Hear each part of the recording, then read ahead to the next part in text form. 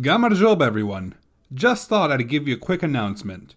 I was recently a guest on the eastern border where we talked about Georgia and about Galaktioni. Just to give you a quick overview, Galaktioni was a very famous Soviet Georgian poet, and he was, and to this day, still is considered the king of poets in Georgia.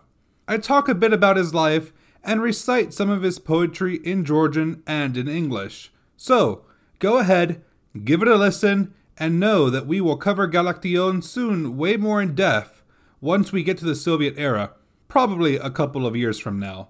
It's titled Galaktioni, an interview with History of Sakartvelo, Georgia podcast. I placed a link to the episode on the episode description, and it'll soon show up in our RSS feed. We're going to have a bit of a lag with updating our website because we are currently in the process of updating it. Episode 11 will be coming out this Saturday. Now, head on over to your favorite podcasting host, look for the Eastern Border, and give our episode a listen. And while you're there, just listen to more of the Eastern Border. Madloba da nachvamdis, and thank you for listening to the History of Sakartvelo, Georgia.